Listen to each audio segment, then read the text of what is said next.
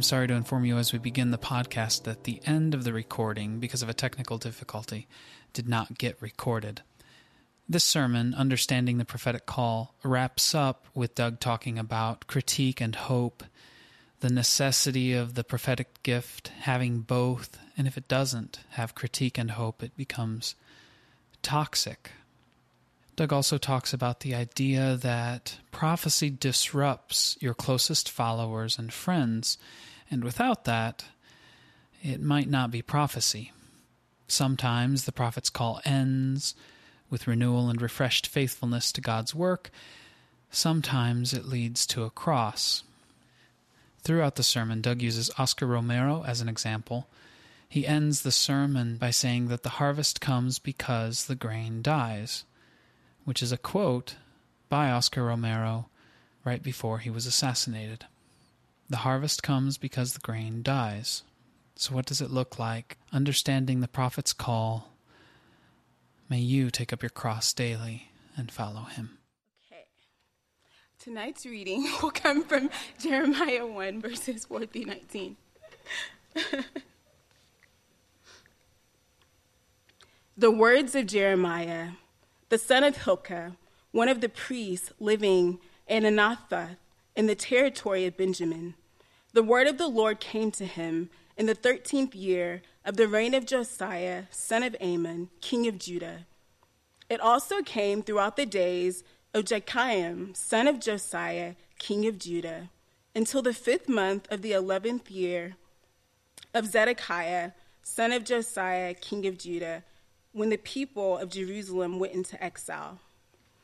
The word of the Lord came to me. I chose you before I formed you in the womb. I set you apart before you were born. I appointed you a prophet to the nations. But I protested, "Oh no, Lord God. Look, I don't know how to speak since I am only a youth." Then the Lord said to me, "Do not say I am only a youth. For you will go to everyone I send you to and speak whatever I tell you. Do not be afraid of anyone, for I will be with you to deliver you." This is the Lord's declaration. Then the Lord reached out his hand, touched my mouth, and told me, "I have now filled your mouth with my words. See, I have appointed you today over the nations and the kingdoms, to uproot and tear down, to destroy, to demolish, to build, and to plant." Then the word of the Lord came to me, asking, "What do you see, Jeremiah?" I replied, "I see a branch of an almond tree." The Lord said to me, "You have seen correctly, for I watch over my word to accomplish it." Again the word of the Lord came to me, inquiring, "What do you see?" And I replied, "I see a boiling pot, its lip tilted from the north to the south."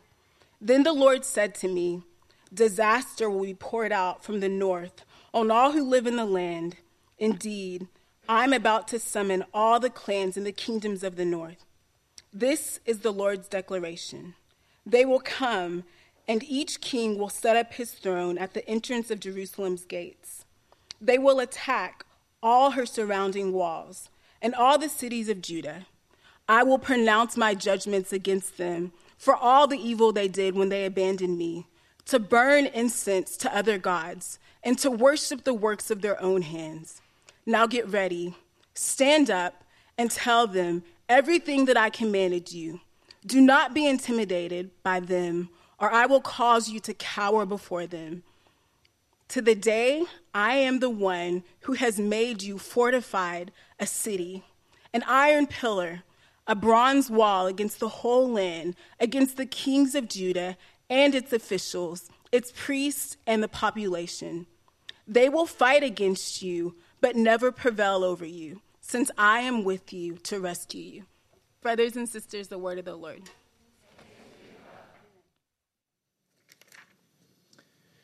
When Oscar Romero was 13 years old, he decided to become a priest. And a dozen years of training followed. Romero was ordained, became a secretary in a rural diocese in El Salvador, and he ministered there faithfully for 23 years. He was conservative in both temperament and theology. He earned a reputation as a very shy, traditional priest. But in 1977, Oscar Romero was appointed to be the Archbishop of El Salvador. And the country was in the beginning phases of a brutal civil war at the time.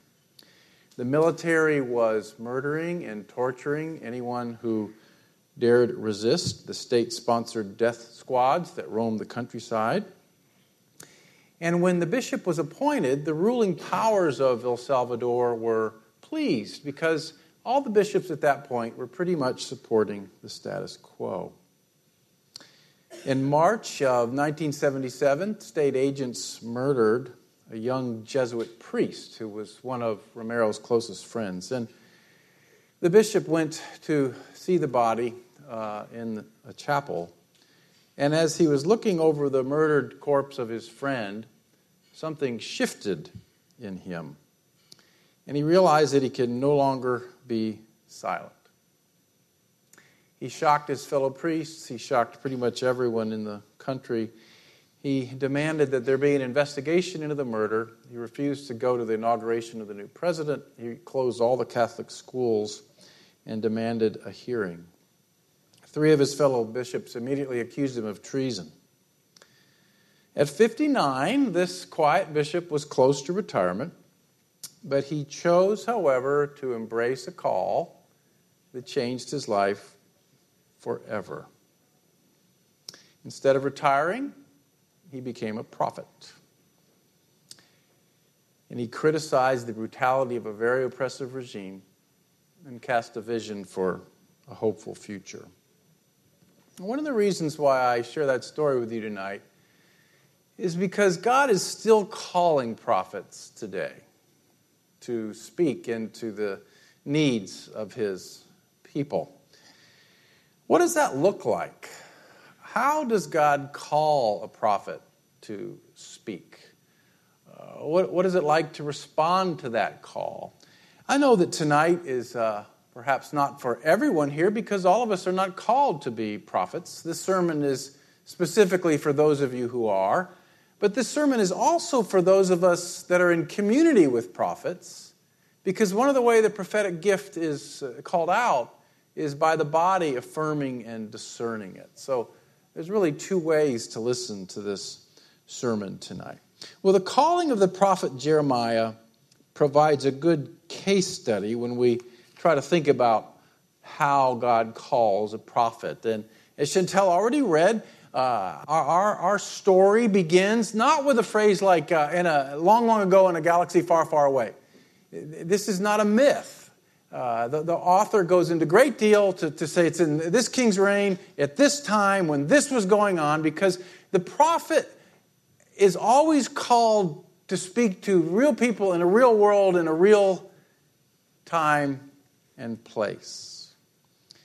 This is about 625 BC. It's during the reign of the last kings of Judah. You've got Babylon in the north, Egypt in the south. Babylon will come in and destroy Jerusalem. Jeremiah will live to see that destruction. He will live to see life as he knows it come to an end. He is living in an odd time of both prosperity and anxiety. He says he's from a little town 3 miles outside of Jerusalem, and he's the son of a priest. And then he begins describing his call in verse 4. He says, "The word of the Lord came to me saying." And most of the prophets, when they talk about their calling, they don't say, I finished rabbinical school and I was taking this vocational test and there were 4 things I could do, and prophet came up first. The wages were good, there were good benefits, and I went that way. No, nobody really wants to be a prophet. The word of the Lord comes to the prophet. It comes from above. It comes from beyond. Jeremiah is seized by a calling, summoned by a power greater than himself that he cannot resist. There is this pulsating, living word of God that explodes in his soul and calls him to speak. And later he will say, "Sometimes I tell myself not to think about you, Lord, or even mention your name, but your message burns in my heart and bones, and I cannot keep silent. That's what it means when the word of the Lord comes to you. The word of the Lord came to Bishop Romero as he stood over the casket of that young Jesuit priest, and a fire kindled within him, and he knew he had to speak. Has the word of the Lord come to you?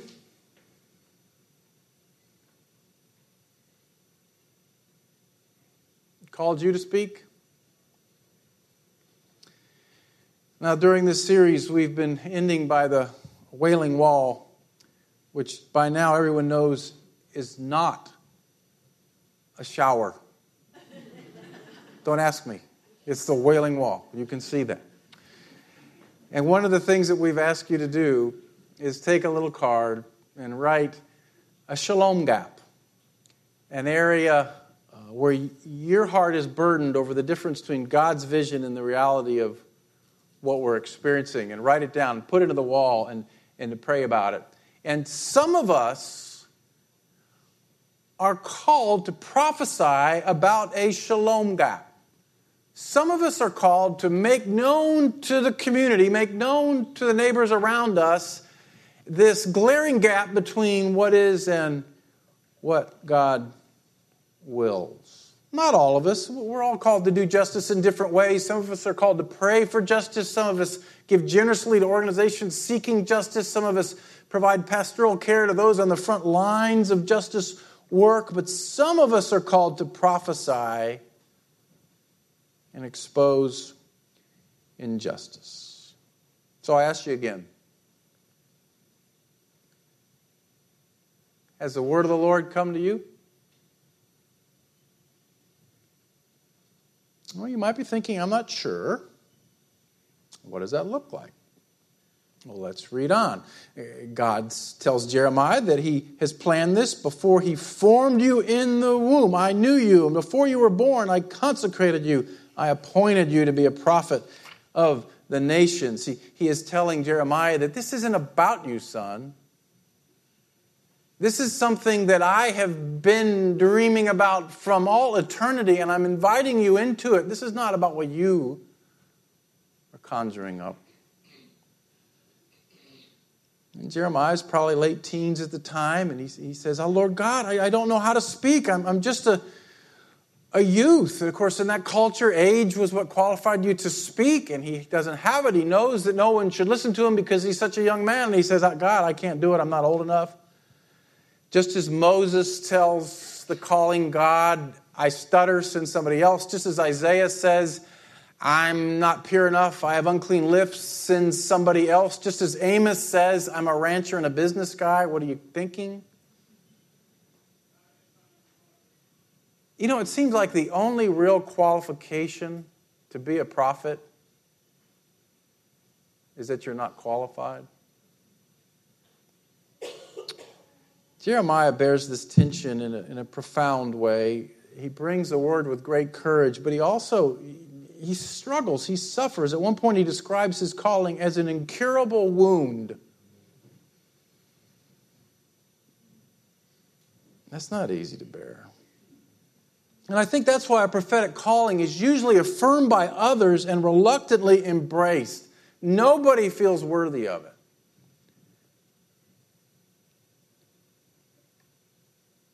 The Lord said, "Don't say I'm only a youth. For to all to whom I send you, you shall go, and whatever I command you, you shall speak." Again, this is not a democracy. God says, "Look, son, I'm going to tell you what to say, and you're going to go say it." Got it? The prophetic calling is a journey in obedience to God. Shortly after his friend was murdered, Bishop Romero started a radio broadcast. It began at 8 a.m. on Sunday morning on station WSAX. And he went on the air and he named the victims of the death squads that week. He reported public officials who disappeared. He called for investigations, and then he would preach for as long as an hour, and those sermons are now available in books. His radio station was bombed after the air several times, but he always came back.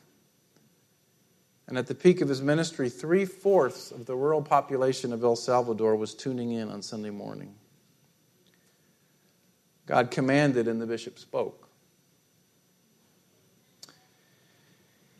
Now, sometimes God calls prophets to speak to nations. He calls a Jeremiah. He calls a Martin Luther King, a Romero. But most of the prophets quietly live out their calling in communities like this, and we never know their names. So what might prophetic speech look like among us? I thought for a moment about things that I've observed over the years. Here's just some examples. A photographer who takes poignant pictures of our homeless neighbors and exhibits them with their names. A professor speaks to Senator Alexander about health care reform. A poet posts a lament about a refugee. A painter creates a wall mural that envisions a peaceful community. A writer blogs honestly about what it is like to follow Christ as a gay Christian.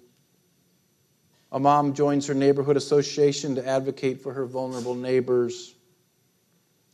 A student brings a prophetic word to his pastor, speaking into the future of the church.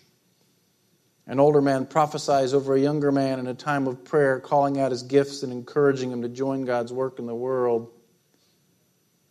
A couple creates a theater company in order to speak to our community through plays. God speaks and the prophet obeys. What if the prophet does not obey? What if God is summoning you and calling you and working in your heart and the word is burning alive and you decide, no, I will not? Read the book of Jonah. Okay, next. Do not be afraid of them, for I am with you to deliver them, declares the Lord. This is the hard part of being a prophet. People often don't like you. They often don't write you thank you notes. Jeremiah faced a lot of discouragement in his prophetic ministry. At one point he prays after delivering a word and being rejected. He says, "Heal me, O Lord. Let those be put to shame who persecute me." And he says, "My heart's broken within me. All my bones shake. I'm like a drunk. I'm like a man overcome by wine because of the Lord, because of his holy words." And you see this give and take all through the book where the prophet is just wrestling with God over this calling. The poor guy's thrown into a well. He's sentenced to die. A king burns his scroll. He'd call him a traitor.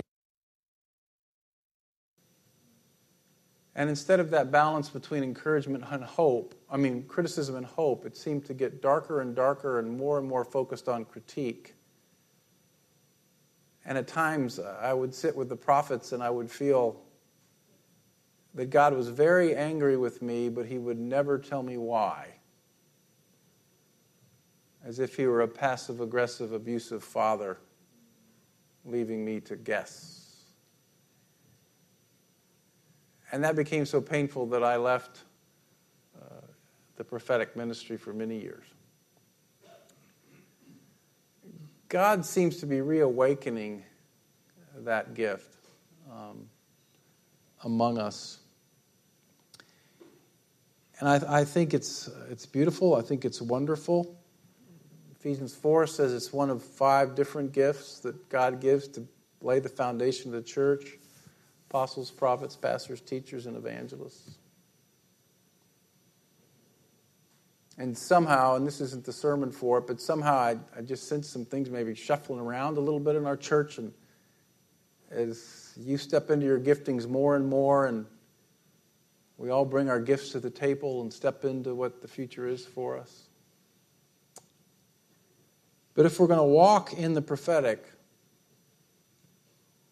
let's always remember to balance critique with hope. Critique with hope. If that was true in the Old Covenant, how much more in the grace-based New Covenant? A prophetic word should always leave us believing more deeply in God and more hopeful in his promises. Well, in the rest of the chapter, Jeremiah shares those two promises. He has two visions, and I don't think this is always the case, but people that have this gift often have visions. They see things, and I think that's one of the ways God speaks to prophets. And Jeremiah has two. The first one is an almond branch. In Jerusalem, the almond branch was the first branch to bear leaves after wintertime. And so it seems to be a hopeful vision that God eventually is going to lead Jerusalem into springtime. The second vision is of a boiling pot spilling out over the city. And that one's a vision of judgment. See, again, critique, judgment, and hope. And then God concludes those two visions by stepping back in and saying to Jeremiah, they're going to fight against you, but they're not going to prevail against you, for I'm with you, declares the Lord, to deliver you. And this is something that we have to remember. Genuine prophetic ministry does not always go with the grain of the community. Now, I think there are different kinds of prophetic ministry. I think 1 Corinthians 14, verses 1 to 5, talks about a kind of prophetic ministry that is very helpful in body life, where the primary purpose, 1 Corinthians 14:3, is edification, encouragement, and comfort. I think there's a very powerful prophetic ministry that way. But there's also a broader function that cuts against the grain, and it hurts, and you get pushback. The theologian Sharon Hodey Miller wrote an interesting post recently, and she argues that if I stand up here and I say hard things to you that you all agree with, and when I'm preaching, and the hotter I get, the more you're going, yes, yes, that's not prophecy. If you agree with me, it's not prophecy, it's teaching. Real prophecy is when someone brings a word to his or her own community, and the community goes, whoa. And I'm going to quote a couple paragraphs at length because I thought it was very interesting. She says, more often prophecy disrupts the particular audience God has given you, the audience that trusts you, follows you, and considers you an authoritative voice. If you're attempting to disrupt some audience out there, then you're more likely shouting to the wind or toppling straw men. But if you're stepping on the toes of your closest followers, then you're probably more in line with the prophetic tradition. Great. In my own context, my audience is mostly female, and in the world of evangelical women's ministry, the status quo is, quote, positive and encouraging.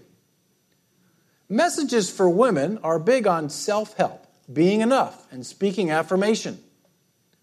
This is an all but unspoken standard, and for years I followed it. I didn't want to lose followers by talking about controversial subjects. Instead, I opted for a manicured Instagram profile and inspiring quotes on my Facebook page. People like positive, so that was what I wrote. But this year I realized the prophetic impotence of self-help messages. Encouragement does have its place, but as I considered the state of women's ministry and the disciples we were making, I realized something. Knowing you are, quote, beautiful will not embolden you to acts of true courage. At its heart, these messages are fundamentally about us, which means they are powerless to resist a narcissistic culture. This has been a sobering realization for me. It forced me to ask whether I was contributing to the formation of women who would actually take up Christ's cross and follow him, or was I nurturing a generation of women who felt great about themselves but were totally unequipped to lay down their lives out of love for God and neighbor? Those are the questions that have been keeping me up at night. This is the challenge facing evangelical women. The pressure to be nice competes with the calling to be prophetic. But women are not the only ones facing this struggle. For every article about making money with your blog or having a better marriage, we need leaders who are leveraging their authority with their particular audience to call people to rugged faithfulness. We need teachers who are targeting the idols of people-pleasing and politics and worldly success and keeping us helping us to be the actual people of God. And we need pastors engaged in the kind of spiritual formation that resists cultural influence and prepares believers for loving self-sacrifice. Sometimes this kind of prophetic ministry will lead to transformation and renewal. Sometimes it leads to a cross. In 1979, 4 more Salvadoran priests were assassinated. The peasant death toll rose to 3,000 a month.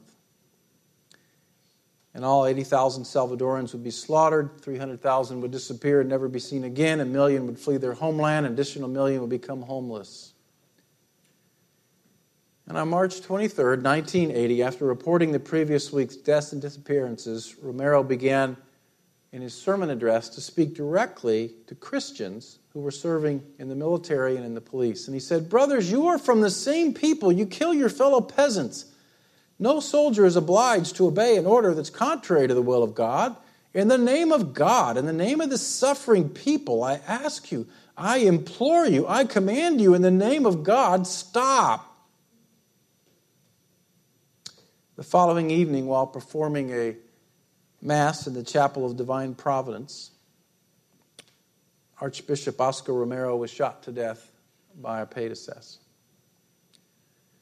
And only moments before his death, he had said these words to his congregation: "Those who surrender to the service of the poor through love of Christ will live like the grain of wheat that dies.